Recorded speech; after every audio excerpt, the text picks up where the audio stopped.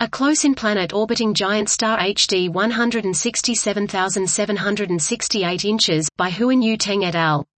We report the detection of a giant planet orbiting a G-type giant star HD 167,768 from radial velocity measurements using high-dispersion Echelle spectrograph (HIDES) at Okayama Astrophysical Observatory (OAO).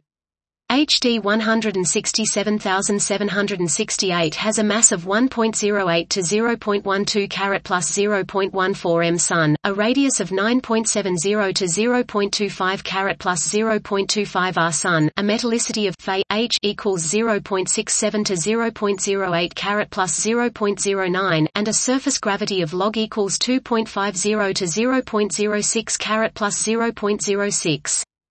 The planet orbiting the star is a warm Jupiter, having a period of 20.6532 to 0.0032 carat plus 0.0032 d, a minimum mass of 0.85 to 0.11 carat plus 0.12 megajoules, and an orbital semimajor axis of 0.1512 to 0.0063 carat plus 0.00580.